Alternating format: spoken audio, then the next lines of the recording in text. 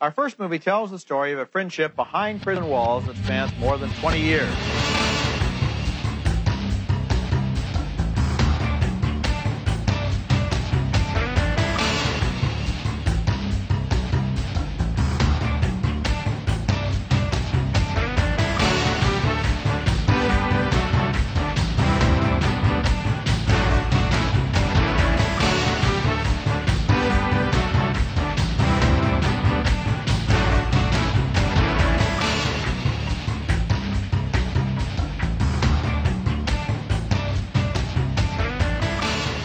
So welcome to episode 13 of Middlebrow Madness, an exercise in podcast hubris. My name is Derek Godai. This is Isabel Arf. I'm starting a little bit more formally today because I solemnly have to make an announcement or an apology from last week. So, I like this new direction that you're going in, where you introduce yourself right after I introduce myself. So what's the thing that you've got to rectify? Well, last week, I was listening back to the episode, and in the episode twice, within like a 2-minute span, I say something is back, baby. And one of those things was for Borat, and I'll never apologize for saying that Borat is back, baby, because Borat is a masterpiece of modern consumer culture. It's a masterpiece of art. It's a masterpiece of the form. It shits on Michelangelo. It says that Monet is trash. Derek, when I watch Borat, you know when he says "my wife"? Yeah, I'm familiar. I laugh so hard I just nut everywhere. It's oh man, those who subscribe for the Cum Talk are going to be very happy. But whatever the other thing I said that was back, baby, that wasn't back, baby. It's only Borat. Borat's the only thing that's back. And in the future, I promise not to make this same mistake again.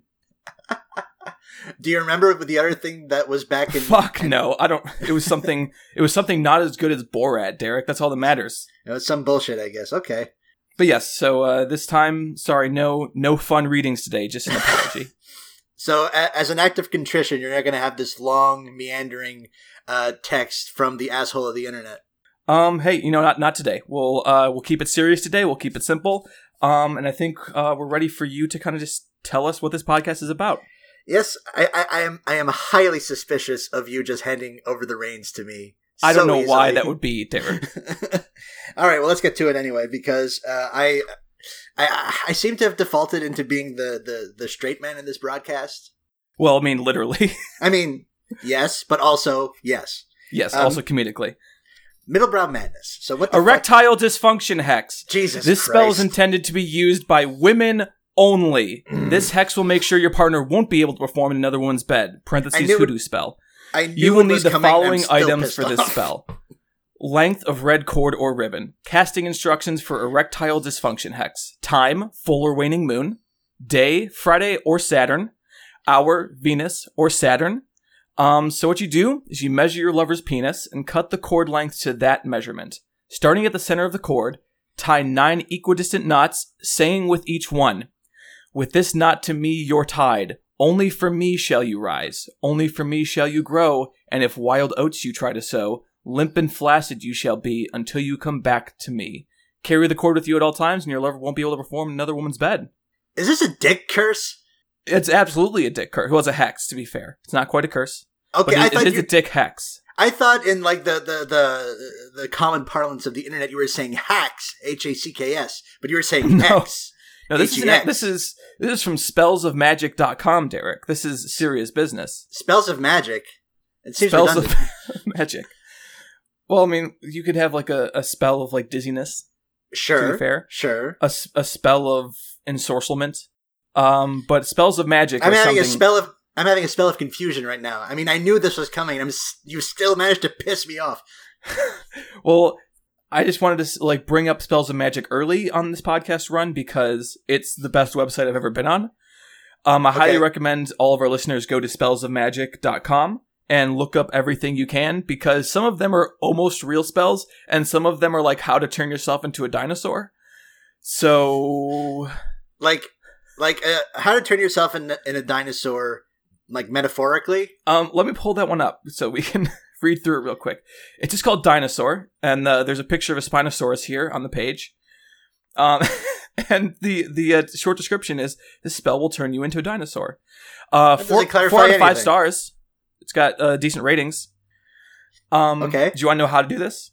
Do I want to know how to turn into a dinosaur? Sure. Maybe. I mean, how? I guess my question is, how long is it? It's relatively short. Okay, let's go for it. Okay, so you will need the following items for this spell. Number 1, a paper. Sure. Number 2, pen/pencil. Okay. Number 3, colored pencil/crayons. Okay, so shit just that I would have in like a 6-year-old's bedroom. Anyone can cast a spell, Derek. And then sure. Number 4 is a ruler, parentheses 12 inches, has to be minimum a foot long ruler, or a tape measure. It's up to you. So, this is all shit I have in my closet. So you can cast this spell. You can become a dinosaur, Derek. I'm giving you all the hot tips. Hot dog. So, casting instructions. First, you draw the dinosaur you want to be. Okay. I'm assuming on the paper. It doesn't say exactly, but you do. Place the height and length. I'm assuming like of the dinosaur and not like of the paper, but sure. Color it in. Fold paper hamburger style, which I like that there's a magic spell that says fold paper hamburger style. Oh, fold paper hamburger style. That makes much more sense. Yes, fold paper hamburger style, like you do for magic spells sometimes. Write your info, so name, type of dino, scale color, eye color, behavior/personality, your diet, etc. Hold on, time out. I hate to break your flow, but is folding paper hamburger style really like witches are go? What? Is it really like a thing that witches say? I mean, it's on spellsofmagic.com. So, oh man, that's all I can say from there. I will say that it did disappoint me that it didn't say like fold paper twice vert-wise or something fun. It sounds like a craft experience, like a craft that you would do with a child. It sounds suspiciously like a craft you would do with a child. Well, the next part's not. The next part's got like spells on it. So okay. You write and say at the same time, dinosaurs, dinosaurs, dinosaurs. I wish to be a dinosaur. I want to be and then you say the name of the dinosaur, so like say Ankylosaurus. Sure. My scale color shall be blue, whatever color you want it to be. And my eyes shall be shining gold, again, whatever color you want. I don't know why the eyes are such a big focus. I feel like that's just a thing that the author threw in. It's they're the windows to the dinosaur soul, don't you know? Yeah. Or dino soul, as it were. And you end the spell by saying, God, grant me my wish to be. I wish to be a dinosaur, so mote it be. And it says here specifically that so mote it be should be written as big as you can. And then after this, you fold the paper hamburger style again. You draw a pentagram. Then you fold it once more. Every night for 3 nights, chant this first. I'm assuming before you go to sleep. It doesn't really say specifically. It's not the best written spell. But it says chant this first. God, please let me be the dinosaur I wish to be. Then chant dinosaurs, dinosaurs, dinosaurs. I wish to be a dinosaur. And you say the same spell you already said. Then you kiss the paper put on your pillow. As you fall asleep, you'll dream of you being a dinosaur. But the side effects of this are your eyes will change color. I'm assuming to whatever if color you... Yeah. Your skin will change color. I'm also assuming to like whatever color you wanted it to be. Headaches and toothaches and nausea. Tailbone aches. Because your shit changes, I guess. Tailbone aches, back aches, longer nails. But this is all depending on what dinosaur you want it to be, assuming the dinosaur has claws. Taller, longer, and stronger. Those are all things you can get from this dinosaur spell. A couple things. I can't imagine what issues you would have, but go on. The piece of paper that you're going to need to do everything that you need to do on that piece of paper has got to be fucking big. Like you need butcher paper, like a giant butcher paper, or like one of those giant like charcoal sketch pads. God, I don't even know where to fucking start with this, and I feel like that's going to be a refrain for the length of our show. How about I pivot it back? How about I pivot it back into movies, or at least try? Real quick, I'm not going to read the whole thing. I just want to say that there's also one spell for breast enlargement rated 5 out of 5 stars. Where the instructions are the things you need for the spell, the like equipment you need. You must be naked. You must be a girl. It must be noon, and you have to have a supervisor. Because what you do is you just stand in your backyard at noon and say you want bigger breasts, and then you turn around to the other person and you're like, "Hey, are my breasts bigger?" Or is like, How's it look? And they say yes. And that's the spell. This sounds like someone's plan to see someone naked got way out of hand. Like, hey, I got an idea. It's a little unconventional, but follow me down this rabbit hole. So it's like I was on spellsofmagic.com the other night, and I happened to see there's a spell for your exact problem, my crush. This sounds like some kind of like shot on video Porky's ripoff garbage. Like if there was like a Wiccan Porky's. I gotta Google Wiccan Porky's. There has to be, right? I mean, there's a lot of things in this universe that I don't understand. So why wouldn't sort of Wiccan specific boner comedies be an exception to that? So the only thing I found that was of use when I Googled Wiccan Porky's is there's a blog called The Pagan Library, or I guess they have some books as well, but on their blog they have a bunch of like you might be a redneck if jokes, but for Wiccans. See, that I would have imagined would have been a thing. It's good stuff. I almost want to this could be the rest of the episode. Please let it not be. We have 4 movies to talk about. Okay, let's get to those. So, Middlebrow Madness. What we do on this madness, emphasis on madness. We've got the madness part down pat. Yeah, Middlebrow not so much. What with all the subject matter we've been talking about lately. Wicca is the middle brow of magic. To be fair, is Wicca the middle brow of magic? I will defer Absolutely. to you to make that call. I don't want to be too mean because we might have some Wiccan listeners. If that's you, fine, do your thing. It's just like the most normie kind of magic. I mean, okay, sure. I mean, you could have said anything and I would have believed you. Middlebrow madness. Also, it's if I may for just a moment, it's also like super heterosexist and like cisnormative, which is like not fun, and also like really appropriative of like other cultures. So if you're Wiccan, just like get into other magic, be like cool. So welcome cool to for our like a fucking second. So welcome to our political magic pod. I got opinions, Derek. I think there's got to be political magic pods, right? Oh, absolutely. There like pods on the politics of magic.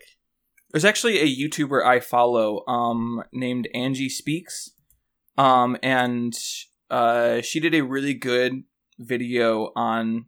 Hold on, I'm pulling up real quick on like the actual politics of witchcraft, and like what it means to like specifically like non-white communities and communities that have been oppressed historically. Sure. Very good video. I would recommend watching it. And also Philosophy Tube did a similar video that specifically talked about Caliban and the Witch, the book by Silvia Federici, the Marxist feminist. I'll maybe put those in show notes. Who knows? Okay. Have a look. Middlebrow Madness.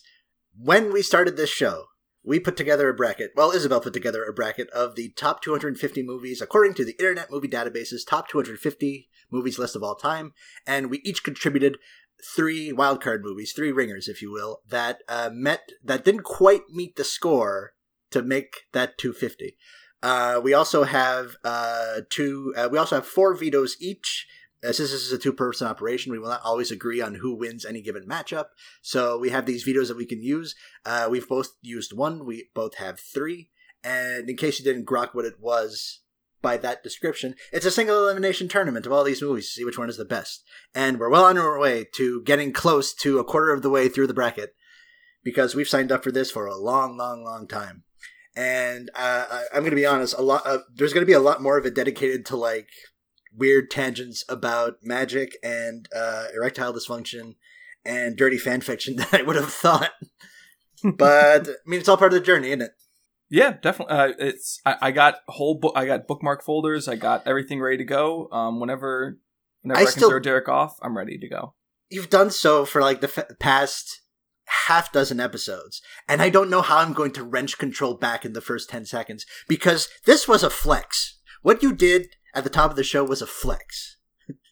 And I don't know how to flex back. Doing what the podcast is supposed to do where I say my name was the flex?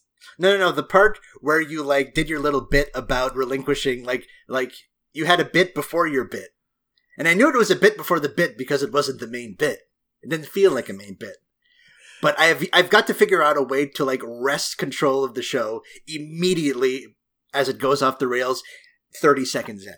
I think even if you had like a mute button for me, it wouldn't actually be that effective. Like I would have to like it would be the worst improv in the world. It would be like, hi, my name is Derek Gade, and I immediately just launch into something that has nothing to do with anything. Never saying the words yes and or and. Yes, exactly. It's a no but podcast. No but podcast. But yeah, I like the only way I could conceive that I could like keep control of the show going into it is if I just completely ignore you.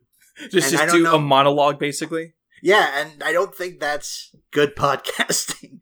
So, by sheer dint of the fact that you introduce yourself second, you have all this control that you are obviously exercising. Yeah, I'm enjoying the status of not being the like podcast host. Always the host, never the guest who gets to do bits. That you volunteered, so. I mean, it's true. I mean, I'm not saying I don't like doing it. So let's talk about some fucking movies, shall we? Yeah, sure. Some good ass movies and one bad one, but we'll get to that. I don't know about bad. Less good than the others. Certainly. Less good than the other three. Because we got some heavy hitters today. So today's matchups, we have Full Metal Jacket versus Fargo and City Lights versus Monsters, Inc. And I think we should probably just get right into it with our first matchup. For sure. So, tail of the tape real quick. The 94 seed in this tournament, Full Metal Jacket. Released in 1987, directed by one Stanislav Kubrick. Starring Matthew Modine, Adam Baldwin, Vincent D'Onofrio, and R. Lee Ermey. Based on The Short Timers by Gustav Hasford. $30 million budget, $120 million at the box office, and went 0 for 1 at the Academy Awards, losing out Best Adapted Screenplay. Against number 163 in this tournament, Fargo, released in 1995, directed by Joel Cohen. Solo directing credit on this one because Ethan was producer. So don't you fuckers start emailing me. Starring Frances McDormand, William H. Macy, Steve Buscemi, Peter Stormare, among others. $7 million budget, $60 million at the box office, so pretty decent take. 2 for 7 at the Oscars, winning Best Actress and Best Original Screenplay. I had great difficulty deciding between these two. This might be... I mean, we've said a lot of matchups are difficult. This might be the one where the movies are most evenly matched for me. Yeah, these are like... Because I'm 31, and I got into, like, I quote, got into movies relatively late. And these were, like, two of the first, like, auteur movies that, like, really stuck with me. Mm-hmm. Like, early on. Yeah, Full Metal Jacket was a movie I watched a lot as a teenager, as, like, a 15 or 16-year-old. And the thing I'll say about it that most surprised me on this rewatching is that it held up in a very different way. Like, I like it as much as I did when I was a teenager, but for totally different reasons. Sure. And in a totally different way. Because as a teen...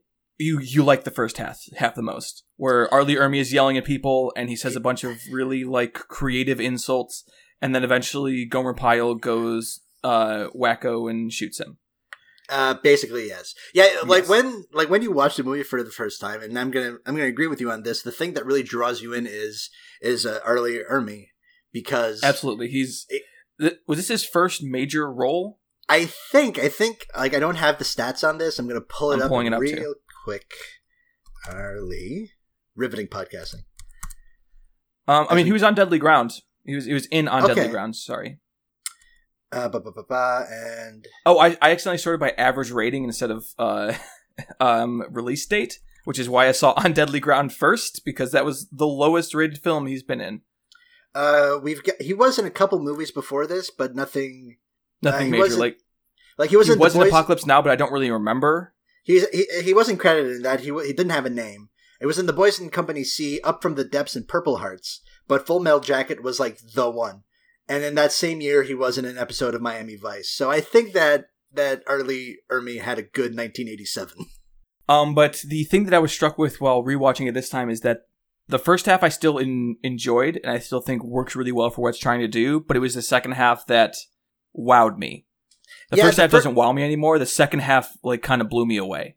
The thing with the first half is that it basically, it does kind of, like, at least now, it does to me as a viewer what it does to, like, the recruits. It's a relentless, it's a relentless hour of just bad shit happening. And the second half, I think, yes, holds up a bit better because it's a lot more... I don't want to say nuance. That seems like such a a limp dick thing to say, but I feel like there's more. You wouldn't be wrong in saying that. What's that? You wouldn't be wrong in saying the nuance, though. I wouldn't be wrong? No, like you're saying you don't want to say that, but I think it's also a correct statement of the second half's intent. And like I think the reason these halves play well against each other is the first half is exhausting, is relentless, and then by the time you get to the second half of the film where they're actually in Vietnam, you're already tired, you're already kind of exhausted, and so is everybody else there. So everybody else is... The way I described this film on Letterboxd was like if Apocalypse Now is like the great acid trip movie of Vietnam. This is like the booze hangover, like you had too much whiskey last night, or you had way too much beer and you mixed your alcohols together and you're just fucking dehydrated and you have a headache and you don't want to move. That's the second half of this film. And I think the first half sets you up by beating you into submission for fully experiencing that second half how it wants you to experience it. Yes, and I think I undervalued Matthew Modine's contribution to this film. Like, in the sense that when I started watching this movie, everything else kind of overshadowed him, and he was just kind of like the protagonist, and everything was happening around him. Mm-hmm. But now, rewatching it for, God, this must be the 10th time I've seen this movie, but the first time in several years, is there's a warmth and tragedy, and let's bust out that word again, nuance to Modine's performance that I found very captivating. Go ahead. I was going to say, certainly, and the thing that I think that works really well about him as that central character that is hard to realize until later, or until you're a little bit older, which I definitely didn't see when I was younger and I watched this a bunch, is that the fact that everything happens to him and that he's never directly doing things. He's kind of following along with things, and he's trying to keep himself out of the muck. He's trying to be above everything. And that's why he adopts this persona of Joker, of always telling jokes, of always cracking wise is what I was about to say, which is the worst way to phrase that. I mean, I get what you mean. Yes. And the second half of the movie is basically him learning that no one's hands are clean, and that it doesn't matter how much you try to stay above this stuff. You're in it. You're here, and you're as responsible as everyone else. And just because you're cynical and you're cool about it doesn't mean you're actually better than anyone. Sure. And I think that's what makes the kind of almost, I don't want to say turgid negatively. I mean turgid kind of positive, the turgid pace of the second half of the film works so well. Because you're seeing essentially the disillusionment of this person who's trying to stay apart from the thing he's experiencing. And finally him coming to actually realize his part in it. And he has people to play off of. Obviously in the first half you have Vincent D'Onofrio, who's incredible. Arlie Ermey, who's also great. And then the second half he has Adam Baldwin as Animal Mother, who is a terrible human being, but also kind of fun to watch on screen. A great character. And his contrast to those things makes him feel better, and it makes almost the viewer feel better. I'm not these people, until eventually you have to realize, you are those people. Everyone's hands are dirty. Yeah. Oh man, that finale, that whole last action set piece, from the sniper to the ambush, is fucking heart wrenching. The perfect musical cue to end on. Yeah, well, this has been said before, and we'll say it again here. The music in this, you may not like the individual tracks, but I do, and I think the music in this movie is very good and also well used. Oh, certainly, and using those kind of pop tracks, those tracks are popular at the time, like Surfin' Bird and what's the one? Something in the Sheiks did what was that song? Hold on. Or the Shahs. Sam the Sham and the Pharaohs. Yeah. Wooly Bully. Yes, Wooly Bully. You have a lot of these really popular songs, and obviously ending on the Mickey Mouse March, being sung by all the soldiers, is not just a dissolution of innocence, which it kind of is, but it's saying something a lot more complicated than that, which is contrasting the banality of the music that they're hearing, the banality of this music that you've heard a million times and is almost hokey and kitsch, Kitsch, sure. Yeah, kitsch, and contrasting against the actual lived reality of these people, and them trying to distance themselves with this kitsch, with these things, in a way that I found very effective. How much time we got on the clock still? About a minute. About a minute? Okay, so rapid fire. This movie looks really good. The score is very good, like this, especially in the first half, like the chilly synthesizer tones that are used.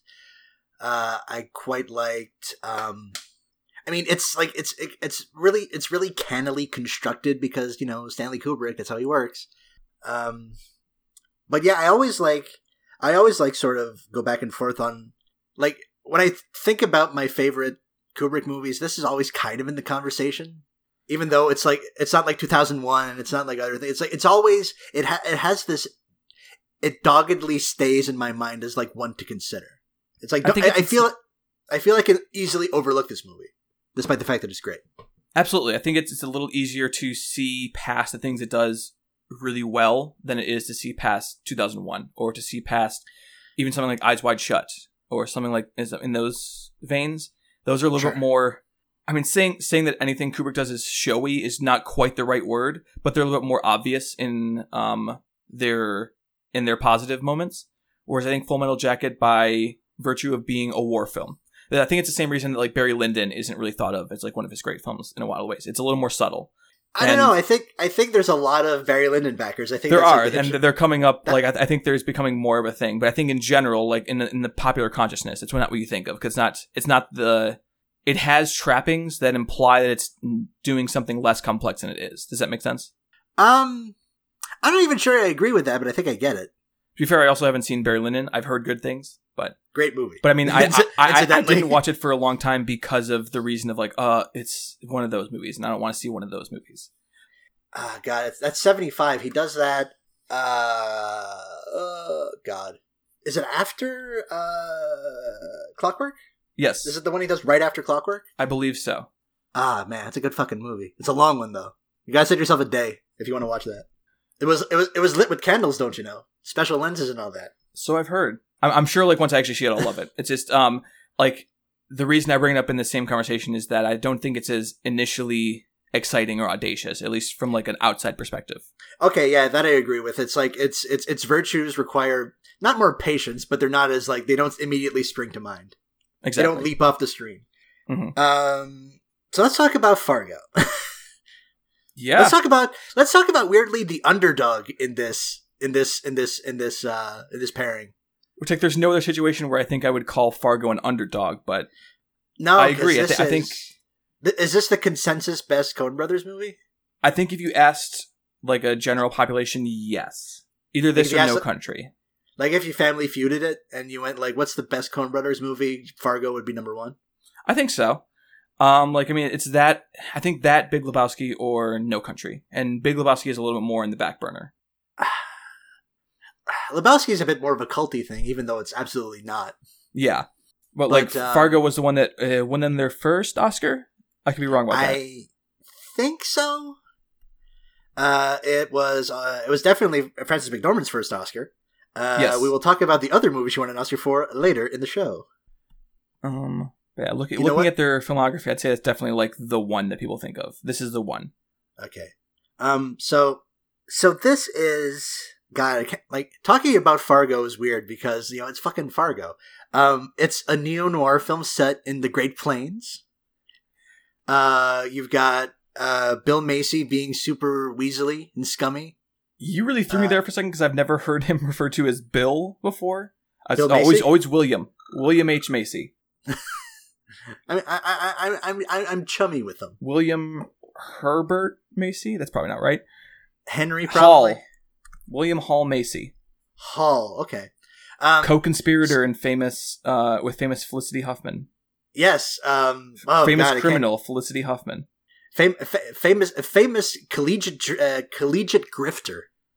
Those two words are hard to say together. That's a whole other. Which, to be fair, that seems like something that a William H. Macy character would do. That's the thing, right? It's like, whatever. It seems like something these characters would do, but fuck. Which, for those who haven't seen the film, we should say like a quick summary of the plot, which we didn't do for what do you call it? Full Metal Jacket. It's Vietnam. It's Vietnam. You've seen Vietnam. People go through basic training and then they go to Vietnam. And my reductive but also not reductive plot summary is that William H. Macy makes a bad decision and then everything goes worse from there. Yes. He hires... in almost slapstick form. Yeah, this is kind of what you would call a dark comedy. Yes. It plays its dead bodies in blood for quite a few laughs. So he hires hitmen to kidnap his wife, who is played by... Who fucking plays the wife? Kristen Rudrud. And that is a Minnesota-ass name looking at it. Yeah. Definitely. She was born and went to grade school in Fargo, North Dakota. You got to cast the locals. So there's a kidnapping plot to extort money. There's some money laundering involved, and Frances McDormand plays Marge Gunderson, a police officer who's on the case. First, there's some dudes who get shot by Steve Buscemi and Peter Stormare. It's a whole it's a whole thing. It's a hilarious series of murders, is what it is. Yes, where that seeing it constantly escalate and go one further than it was before it never stops being entertaining throughout the film. It's just nothing goes right for anyone involved in the situation. It started out as a terrible idea, like literally kidnapping your own wife to get blackmail money from her rich father because you've been like stealing cars or falsely selling cars rather, is already bad. It's already a bad idea. Because Jerry Lundegaard is no great checks as a car salesman. No. Or as a human being, incidentally. And then from there, it just gets worse and worse and worse. For a movie really like that's dark as shit, this is a very genial piece of filmmaking. It's I almost hesitate to call it a dark comedy because it never feels dark. There's a lot of murder in it, but the murder is almost played in like a Looney Tunes kind of way, not with the same exaggerated action, but with the same disregard for the seriousness of the crimes. Sure.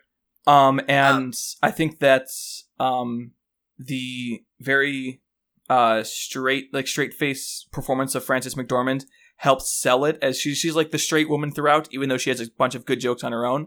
But she's reacting to a bunch of people who are the most incompetent people on earth, and she's the only competent person in the room. Yep. It's wonderful. She 100% deserved the Oscar win for what it's worth. I wonder who she was up against. Not that I don't think she deserves it, but I'm curious to see who else is in that field. I will pull that up if you want to say anything else.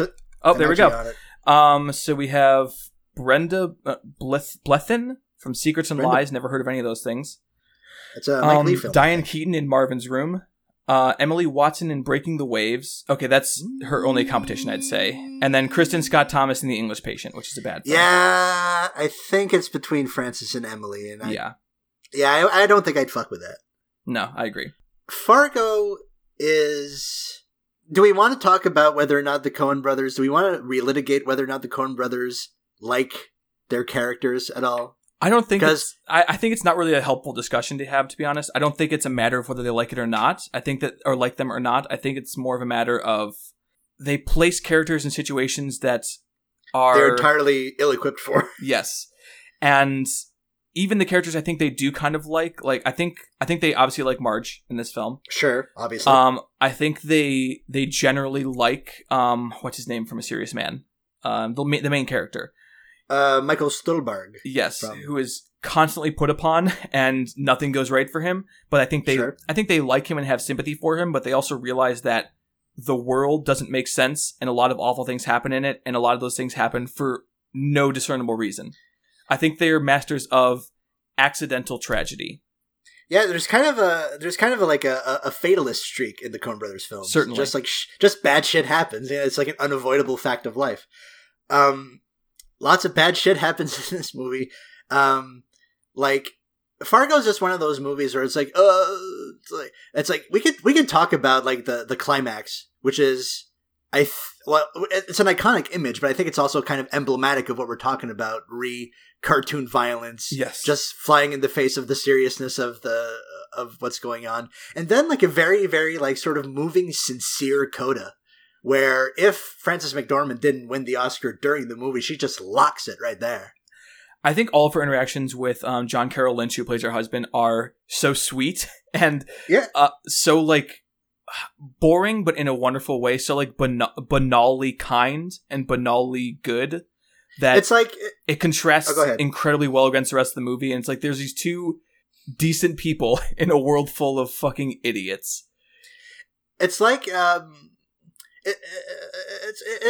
it's domesticity. It's just like, you know, you've been with someone for like 3 decades or whatever, and it's like, you know, this is nice. This is how it is. John Carroll Lynch, incidentally, like definitely on my Mount Rushmore of like that guy character actors. Oh, certainly, 100%. Like, I don't know who rounds it out, but like I think John Carroll Lynch might be number 1 with a bullet. He's also like, this is my moment to just get a rec in for this, because otherwise, I have no other opportunities to say it. Is that he's in Channel Zero season 2, The No End House, and I think that's if we could nominate like short form television or anthology television series for movies, I think that's one of my favorite films of the past like 10 years, and he's incredible in it. So highly recommended.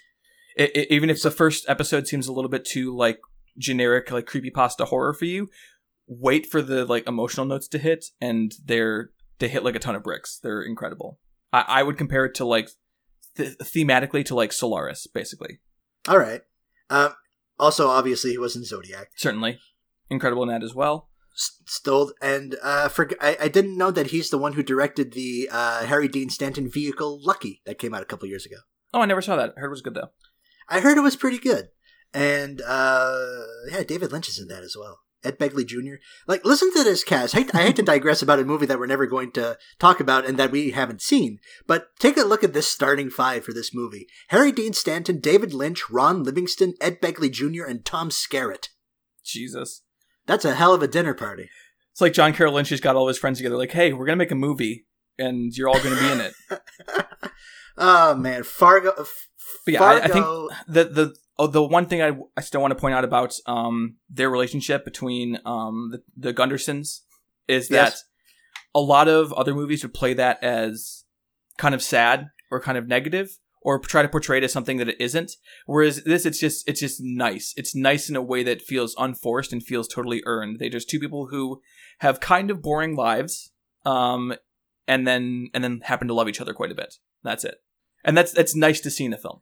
Yeah, it's a lot like Patterson, honestly. The Jim Jarmusch film that was film of the year for Dim the House Lights when it came out. I think it almost Visit Dim the House Lights. Unanimous one, yeah. Yeah, it just cleaned house that year. Yeah.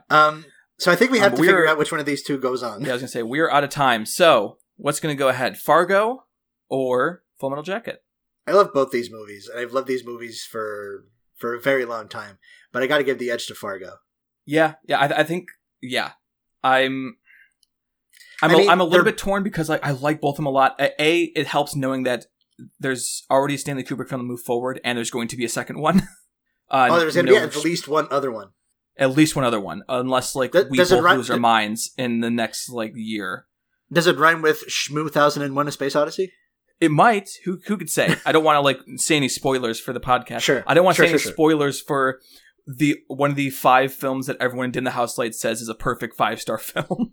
For the listeners, those other movies there's that, Alien, The Thing, Upstream and then both Color, Shane Carruth movies, and Primer. Yes. So we skew sci-fi a little bit at Dim the House Lights. A little bit. Just a little teeny tiny bit. Because, all of those movies are science fiction films, right? Yes, all of them. To one extent or another, they are. So, if you're... I will agree. Fargo can definitely move forward. It's a great film, and I'm really excited to watch it again. I almost watched it again before we spoke this morning, but I didn't have time because I woke up late. We didn't talk about Carter Burwell's score, which is fucking phenomenal. And, I got a small gripe. Fargo, incidentally, being one of the movies I have liked for the longest, is also one of the oldest DVDs that I have. I have a DVD that has no subtitles on it. None. Really? That's weird. None. I know. Even my copy of Johnny Mnemonic has subtitles on it, and that's from 1999 or whatever. Yeah, this is the MGM, standard issue DVD of Fargo, and it has fucking subtitles on it. Do it better, fuckers. Come on. Go back in time and tell MGM that. Yes, but also because the score, like the theme, loops on the menu, and I just left it on for like 2 hours. Moving on. Yes. New matchup.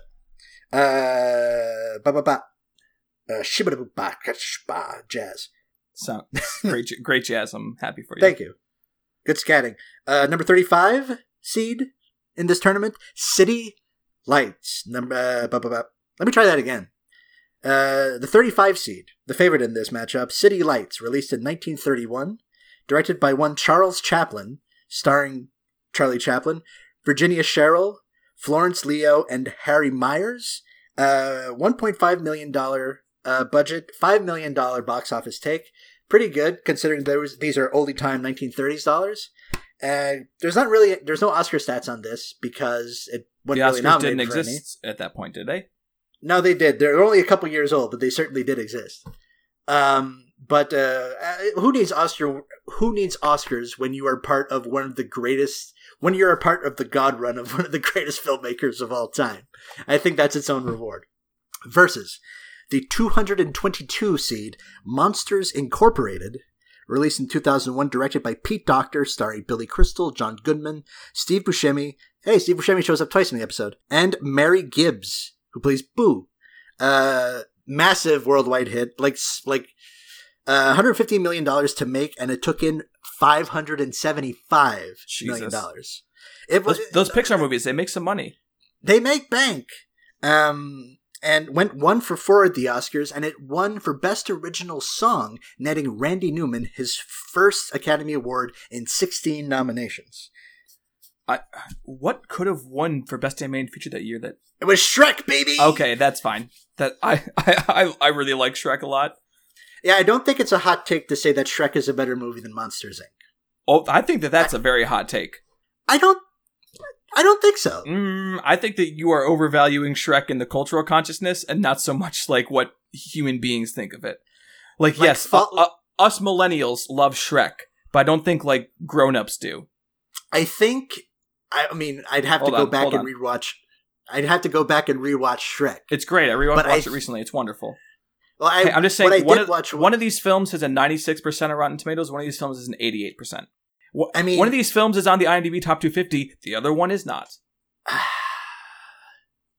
I mean, we've spoken ill about. I want to be clear that I'm not insulting Shrek. I love Shrek, but at the same time, I don't think that's that weird a take. I think that let's get right into it, and I guess we could start talking about Monsters Inc. since we're already here, even though it's the underdog.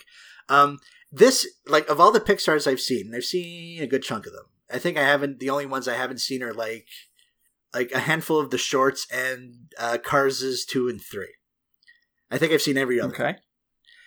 I think this is the kiddiest one of them that isn't Cars. No, it's not more kiddie than Cars. No, it's Cars being the kiddie-est, but I think Monsters Inc. is right above. I don't quite know what to say because I don't know when I'm supposed to launch into my anti-Pixar business. I mean, you can't. Well, that was all really what I had to say. I mean, my thing is like, I guess you could just launch into it now. I mean, I think I should say the things I like about this movie first. Okay. I was like, even though it's kind of like, this is a cool 90 minutes. Is like, as far as like DVDs to put on to like placate your kid, it's like aces. I mean, it's like bright and colorful, and the script is no great shakes, but I really like the gimmick of this film. I think it's a very imaginative gimmick. In case you haven't, like, because I hadn't seen Monsters Inc. up until this recording session, actually. And if you haven't seen it, it's like, so there's a city full of monsters in some kind of like pocket dimension where their source of energy is the screams of children. Their source of energy is fear, which I think is an awesome gimmick. And it actually does a not bad amount of stuff with it. Like, it doesn't lean as far into like the sort of minutia of how all that works, preferring just to sort of transpose it into like a generic Everytown kind of setting. But there's a whole sequence in the third act where it's like basically Steve Buscemi, well, the monster that Steve Buscemi plays and the monsters that Billy Crystal and John Goodman play are basically dimension hopping. The monsters that I've played would be a great name for Steve Buscemi's autobiography. the monsters that I've played, yeah, that'd be awesome. Because it was because Steve Buscemi is using a slightly thrown version of his voice. He's putting like a little bit of extra stank on it, a little bit. Whereas Billy Crystal is just basically doing Billy Crystal, and John Goodman Crystal, is. Yeah. It's like, God. It's like, how about this? Before we go into something else, what's your take on Billy Crystal? In general? Just like generally, just a general take on Billy Crystal? As a performer. I like City Slickers. Sure. I think that's a fun movie. I like When Harry Met Sally. Sure. I am happy to not see him for a while. Like, I feel like if I see Billy Crystal like once every 5 years, I'm like, yeah, that was nice. I'm glad I got to see Billy Crystal. But if it's any more than that, I don't want to see him ever again. Conversely, I don't think we have enough John Goodman in the universe. We just need, that guy just needs always to be. Absolutely. John Goodman can be in Love that pretty guy. much anything he wants to be. I think I'm going to say a thing that I liked about this movie. And I think you can tie that into what I think you're going to say about why you don't like Pixar. Okay, go for it.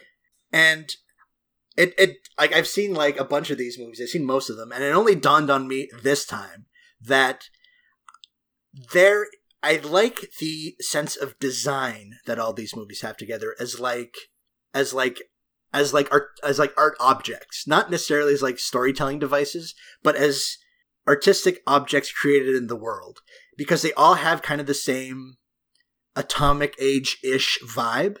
Mm-hmm. Like the way that the buildings are and the visual identity of lots of things. I think that specifically in Monsters, Inc., it's this very well rendered, like immaculately designed space right down to like logos, and there's like Nixie tubes everywhere, and I can really get on board with some of that.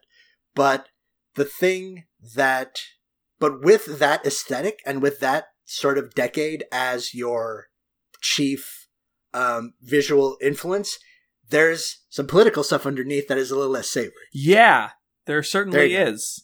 I've just like tossed a softball in your direction, and I just want to see you crush that sucker into the upper deck.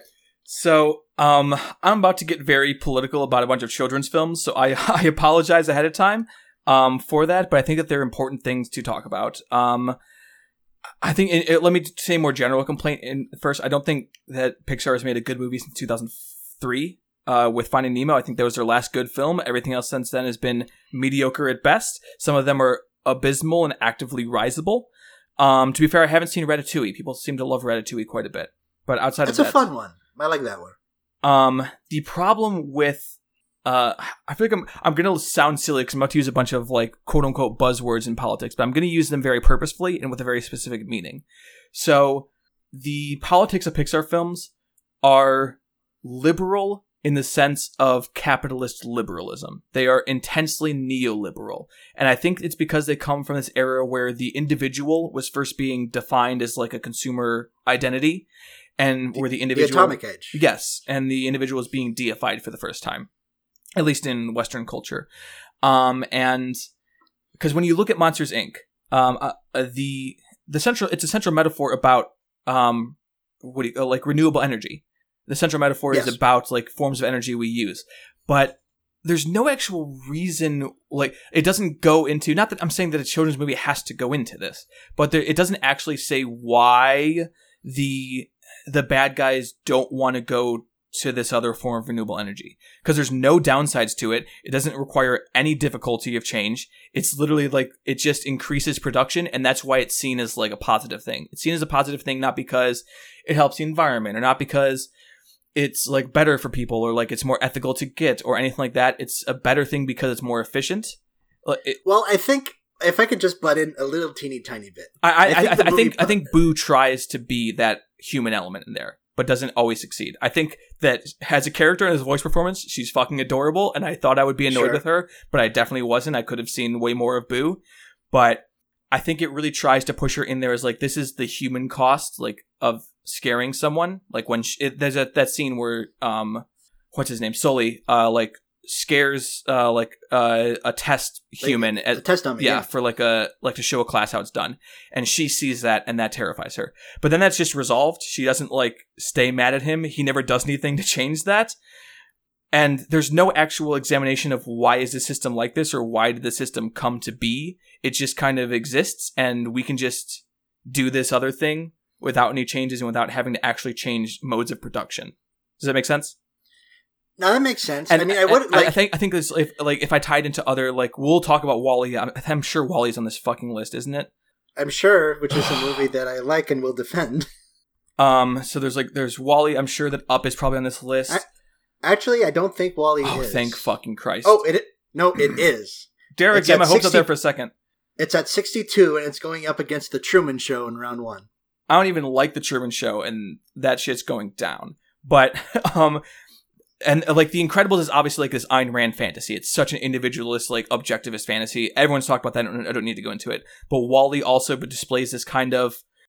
It displays solutions through the system. It displays solutions through neoliberal economics and neoliberal forms of protest. It doesn't actually display what those solutions look like or whether they might be difficult or how those problems came into be in the first place and what the causes are. The causes just seem to exist like out of thin air. Like they just come out of thin air and no one really had a hand in them, and it's not anyone's responsibility. They just happen.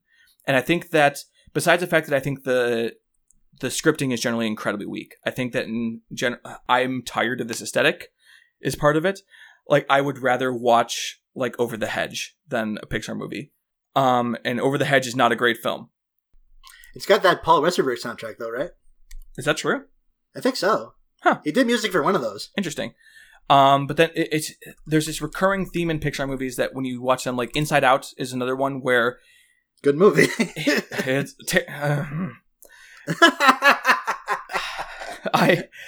It was a movie that the more that it sits with me, the less I like it. And I know that me and you disagree with this, but I'll say that my perspective on it is that it doesn't actually value the things it says it values. I think it values certain forms of production and certain commodities, but doesn't actually value experiences. It doesn't actually value what sadness might bring to the table. It doesn't view sadness as a legitimate emotion. It views it as a way to get to happiness or as a way to contrast against happiness. And I find that deeply disturbing in a way. But as far as Monsters, Inc. goes, I think it just doesn't do enough with its premise. And I think that it tries to do... It's worse almost to try to do something and then not follow through in it than to not try. And I feel like most Pixar movies try just enough that it's annoying that they don't try harder. I would like to issue an errata before we continue. The animated film that Paul Westerberg wrote songs for was not Over the Hedge, but Open Season. Maybe I should watch Open Season today. I'm gonna download an Open Season torrent right now. It looks terrible. I mean, it's your life. I mean, you do the hell you do what the hell you want. I mean, holy shit! There's been 4 Open Season movies. Oh shit! Really? Newest one came out in 2015. Open Season, Scared Silly. It looks like it's a direct-to-video joint, though. All the better. It looks super, like, really super. Like, it doesn't star anyone from the first movie. You mean who the fuck? Donnie Lucas and William Townsend aren't from the first movie? Who the fuck is Melissa Sturm? Anyway, I mean... So, good news, Melissa Sturm has been in a lot of bad movies. And a couple good movies. But she was in the Emoji Movie. She was in Smurfs: The Lost Village. She was in Surf's Up 2, Wave Mania. It looks like she's the person you go to when your sequel can't get the original people.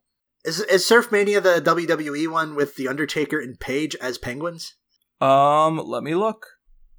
Surf's Up 2, Wave Mania. An animated comedy that features WWE superstars providing their own voices while matching up against talking animals. There you go. John Cena is in that film. Vince McMahon is in that film. Yeah, man. I got opinions on wrestling. How's the XFL doing? Is the XFL ever coming back? XFL is supposed to be coming back next year, but it's not looking super rosy because there was a minor league football league that fucking went under this year. Let's pour one out for the Association of American Football. I guarantee you this is the only podcast that is not a sports podcast that will talk about this. A lot of people got serious injuries for no reason. Oh, man. God, sports are fucked up. I like football, but I also hate CTE, so I'm kind of up shit creek a little bit. I think we're out of time for Monsters, Inc. Is there anything else you want to say? Because I know I monopolized a lot of that time. I mean, with a general Pixar critique, so hopefully I don't have to repeat that in the future. I mean, you probably will, because we've got Incredibles 2 on this list, we've got WALL-E on this list, we've got Finding Nemo on this list. That's a good movie. That's fine. We've got a few. We will be able to relitigate this in the future. Believe you me. I like Toy Story, Finding Nemo, and the Bug one. Those are the good Pixar movies. A Bug's Life. Yes. I like most of them because, I mean, I got my reasons. Yeah, for sure. But I think this one we can agree on a little bit more. Well, we kind of agreed on this last one. It was like fine. Yeah, it was fine. I think there's moments of it that work really well, and there's moments of it that are bad. I think there's really like bad. I mean, I don't know about Billy Crystal as a voice actor, but there's a lot of good gags. There's a lot of good, like, well-staged gags. And, it's fine. It's fine. But I think our favorite in this matchup is a little bit more than fine. Let's talk about City Lights. Whenever I read or hear someone say City Lights, I want to say it like Borat. City Lights. Exactly. Thank you for doing that, so I didn't have to do that. So this is the beginning of Chaplin's God Run, because he does this before Modern Times, which he does before Great Dictator, and then he follows that up with Monsieur Verdoux and Limelight, which, like, I haven't seen those last two ones, but by all accounts, this is the beginning of one of the great 5-movie runs of all time. I have Limelight on Blu-ray. Have had it for 3 years and I haven't watched it yet, but I mean to at some point. Ain't that the way it goes? Yeah. I own Thin Red Line on disc, and I have not watched it. That's absurd. I mean, there's a lot of movies out there I haven't seen that I should. To be fair, most movies are not Thin Red Line, but that's for a different day. Yeah, I would say, generally speaking, all other movies other than Thin Red Line are Thin Red Line. Or I fucked that up. You did, but I get what you're going for. Do you want to give it another shot, or are we good? I'll try it again. To be fair, every movie that isn't the Thin Red Line isn't the Thin Red Line. Yeah, that's better. It's also funnier. Okay. I like the first version better. Yeah, but it's false. Well, a lot of false things are funny. Most jokes are false. Most jokes are false, that's true. So this movie opens up... This is what I'll say about City Lights. It opens up with, like, a statue being dedicated, like, being donated to the people by who look to be some well-to-do bourgeois types, right? And you see fucking Charlie Chaplin as a tramp, like, sleeping cradled in the arms of peace and prosperity, as it were. Mm-hmm. And it kind of starts the same way Modern Times starts, because Modern Times starts with, like, the Communist March, right? Yes. So, after he gets kicked out of work. After he gets kicked out of work. So there's the promise of this kind of starting the same way, but it's mostly just general slapstick. Not that that's bad.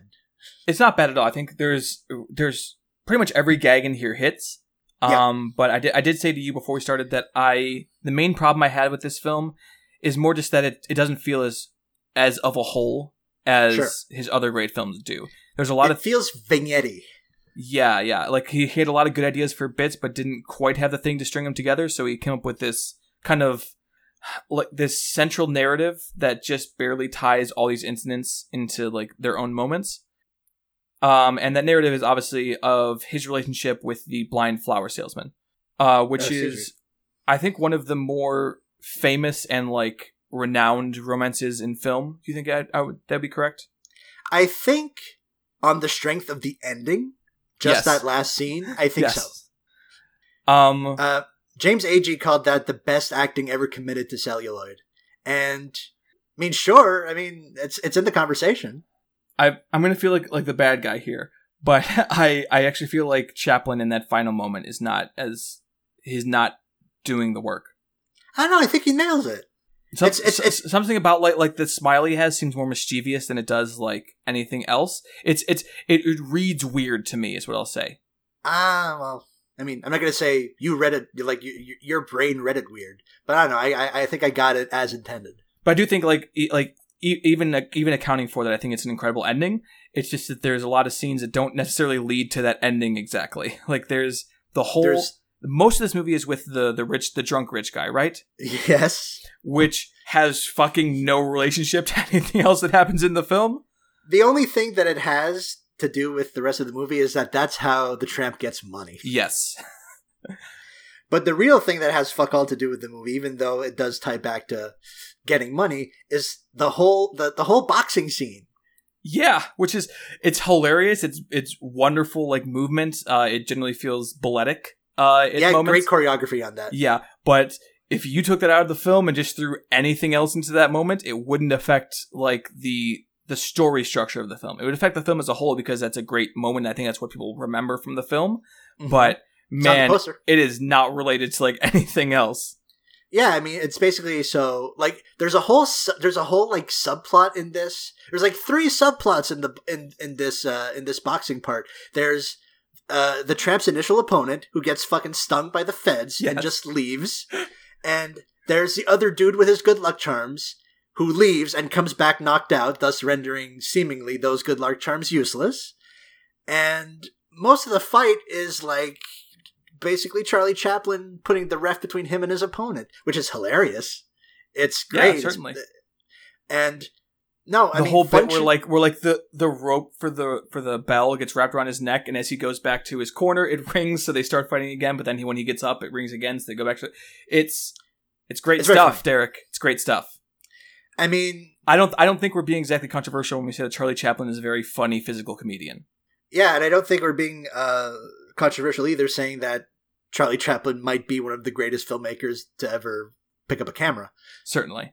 I mean, certainly we've showered him with nothing but praise on this show. I mean, we ushered Modern Times into round 2 way back when, what feels like fucking years ago. And I think this movie is not on the magnitude of Modern Times.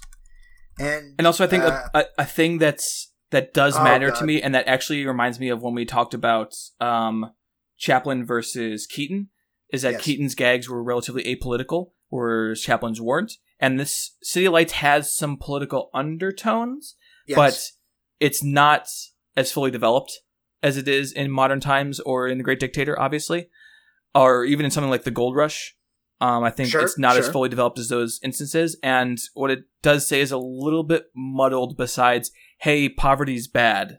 Yeah. It's like, I agree with. That is something I agree, poverty is bad. But it doesn't say it in the way that The Gold Rush does. It doesn't say it in the way that Modern Times does. Don't trust the rich because they are finicky. Also, alcoholism as a device, I guess. Yeah, that was... I mean, you know, nobody's perfect. It's okay. Yeah, for sure. I feel like I've been down on this movie when it's still a great movie. It's pretty good. I mean, it's more than pretty good. Like the nature of this podcast is I end up being down on a lot of things I like, just because saying over and over again, hey, Charlie Chaplin's very funny, is not as effective as saying, hey, Charlie Chaplin got some things wrong. Yeah, it's not great podcasting, but does that mean that I should, like, swing the pendulum the other way, that I should, like, overpraise shit and then sort of walk myself back? I don't think that's a good way for you to go. I think you'll end up regretting that immediately as soon as you start doing it. Yeah. God, I know we've said this before on the pod, but I think it bears repeating that The Great Dictator we take care of a bit further up the bracket, and it's up against Mad Max Fury Road. That's going to be just fucking rough. Which is just a dog shit matchup because both those movies rule. Both those movies are A, incredibly entertaining, and B, like, staunchly political. Yeah. Yeah. That it'll feel that one is going to be maybe like the hardest in terms of like saying goodbye to one of those films is going to be really difficult. So you heard it here first. Anti-fascism versus feminism. Who comes out on top? Stay tuned. If we choose one, then we like Nazis. If we choose the other, then we like misogynists. There's no winning, Derek. I guess not. I guess I should have known. I guess I should have known signing up for this goddamn podcast that I'd be made a scapegoat. But we're an hour and 6 minutes in this podcast. And I feel like we should decide Monsters, Inc. or City Lights. Are you going to upset the balance of things? Are you going to upset what you've said in the same episode and vote Monsters, Inc. forward? See, another thing you do is you set me up for these choices that you know I'm not going to take because City Lights is clearly the best film of the two. Hey, so there's some people who would argue otherwise. I mean, certainly not the users of like IMDb children, for example. Children would. You know what? I don't know about that. I don't think children are into City Lights. I think if you sit a kid in front of like a more slapsticky Chaplin joint, maybe. It's like kids love the Three Stooges too. I'm not saying that Charlie Chaplin is on that level, but like if you want like apolitical Charlie Chaplin, not as funny as the Three Stooges. You heard it here first, folks. Not as dedicated to to violent gags as the Three Stooges were. Not as dedicated to being incredibly unfunny as the Three Stooges. That's my own editorializing. I apologize, but okay. But no, I mean that may just be me talking and hoping, but no, I think maybe not. They would probably not be as into it as Monsters Inc. Is there a Charlie Chaplin app? I think kids would like that. Chaplin, Applin. Ooh, I hate that. Yep, that means someone's gonna make it. That reminds me of, what was that movie? Inappropriate Comedy. Oh yeah, the ShamWow Guys movie.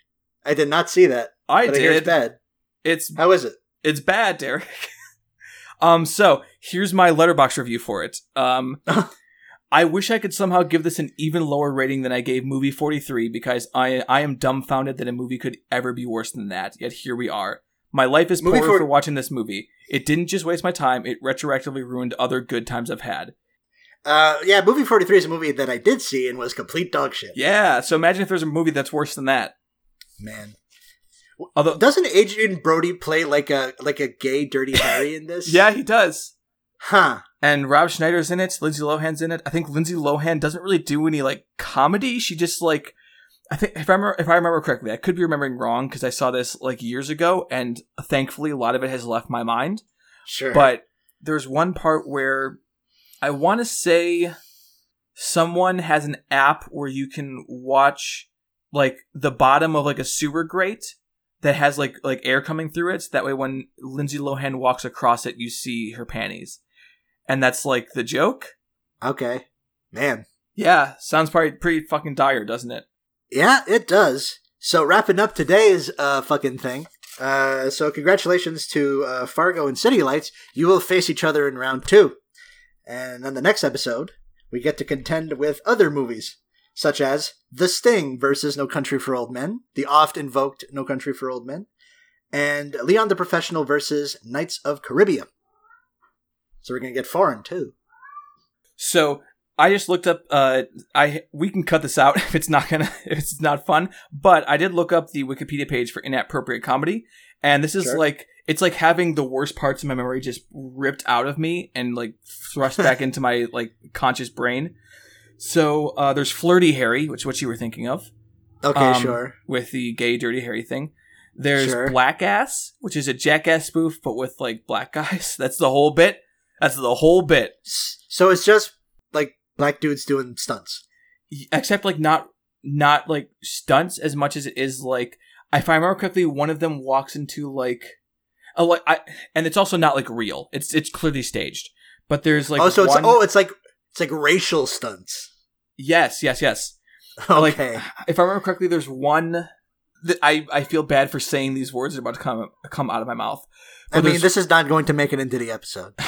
There's a bit where one of them goes into what is clearly a fake abortion clinic with a coat hanger. That's like the joke. Oh my god. Yeah. And then there's another. That's inappropriate. There's another bit where Rob Schneider and Michelle Rodriguez are review porno. Okay. I mean, that's not that weird. It's not very funny. And then, yeah, so looking at this, literally that whole Lindsay Lohan bit I said, that's the entire bit. There's nothing else to her bit at all. She just stands on an air vent, and then the ShamWow guy watches her. Thing, and the ShamWow guy watches her underwear. Yeah. And then the last bit is called The Amazing Racist, and it's a spoof on The Amazing Race. No, you don't say. And Ari Shaffir and his camera... I'm just going to read what it says. Ari Shaffir and his cameramen go around the city showcasing extremely racist and offensive stereotypes against Asians, African-Americans, Arabs, Hispanics, and Jews. It is heavily implied that all of Shaffir's doings were not rehearsed and done to random people on the street. Obviously, that's a lie. Sure. Sell the sizzle, not the steak. I feel depressed now, like thinking about this film again. Well, thankfully you won't have to after this, I guess. Until we do Middlebrow Madness Season 2, Inappropriate Comedy Edition. Sponsored by Inappropriate Comedy. I don't want the ShamWow guy's money. Okay. Folks, we're here for Bad Dragon money. We're not here for ShamWow money. You can keep that shit. You seem like a horrible human being. Bad Dragon, you're cool. Yeah, you're definitely cooler than the ShamWow guy. So let's wrap this shit up. Yes. You can find me on Twitter at Derek_G. You can find Isabel on Twitter at SpaceJamFan. You can find the pod on Twitter at MiddlebrowPod. You can drop us a line using electronic mail, middlebrowmadness@gmail.com. I guess you can follow us on Letterboxd if you want. Oh, yeah, I mean, mine is Derek_G, and yours is the Trapstraw, right? Sure is. All right. And I believe you had something to close the show with. I did, yeah. As always, or not as always, we don't do this as much as we're like supposed to in terms of like social media and getting our shit out there. But please rate and review us on iTunes. It does help a lot. So far, we have 5 5-star ratings, which is 5 more than we deserve, but we appreciate every one of them. And Thank you very much. Yes, and we have 2 very nice reviews. These aren't going to be funny so much as they are just like they were very sweet. So one review by Young Cushy says, I began listening because I think the hosts are enjoyable people with interesting, informed perspectives, but I've also found this podcast to be genuinely useful as I've always avoided what actually makes up the top 250 bro list. This gave me a chance to analyze some of the gems that are buried within and build a deeper understanding of film history. So that's very nice. And Thank then it's me, Callum. Their review is titled "One of the Few Good Film Podcasts." Really? Okay. Yeah. And says this is the spiritual successor to Reloading the Canon, itself a spiritual successor to 30 Below. Thank you for remembering that, because I don't every single time we do this. Those are your shows.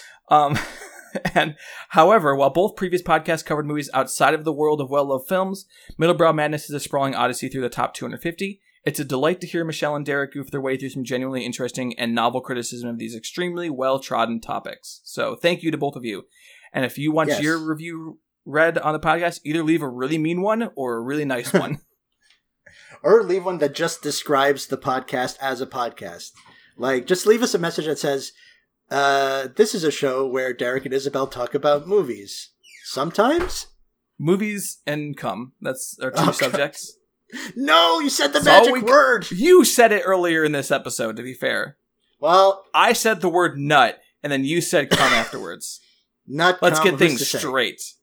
What came first, the nut or the cum? Oh my God. Classic philosophical discussion. I said on that note, actually, I think you have to start. I've been Isabel Arf. And I've been Derek Gade. Have movies be jolly. Have movies be jolly. Good night, everybody. Good night.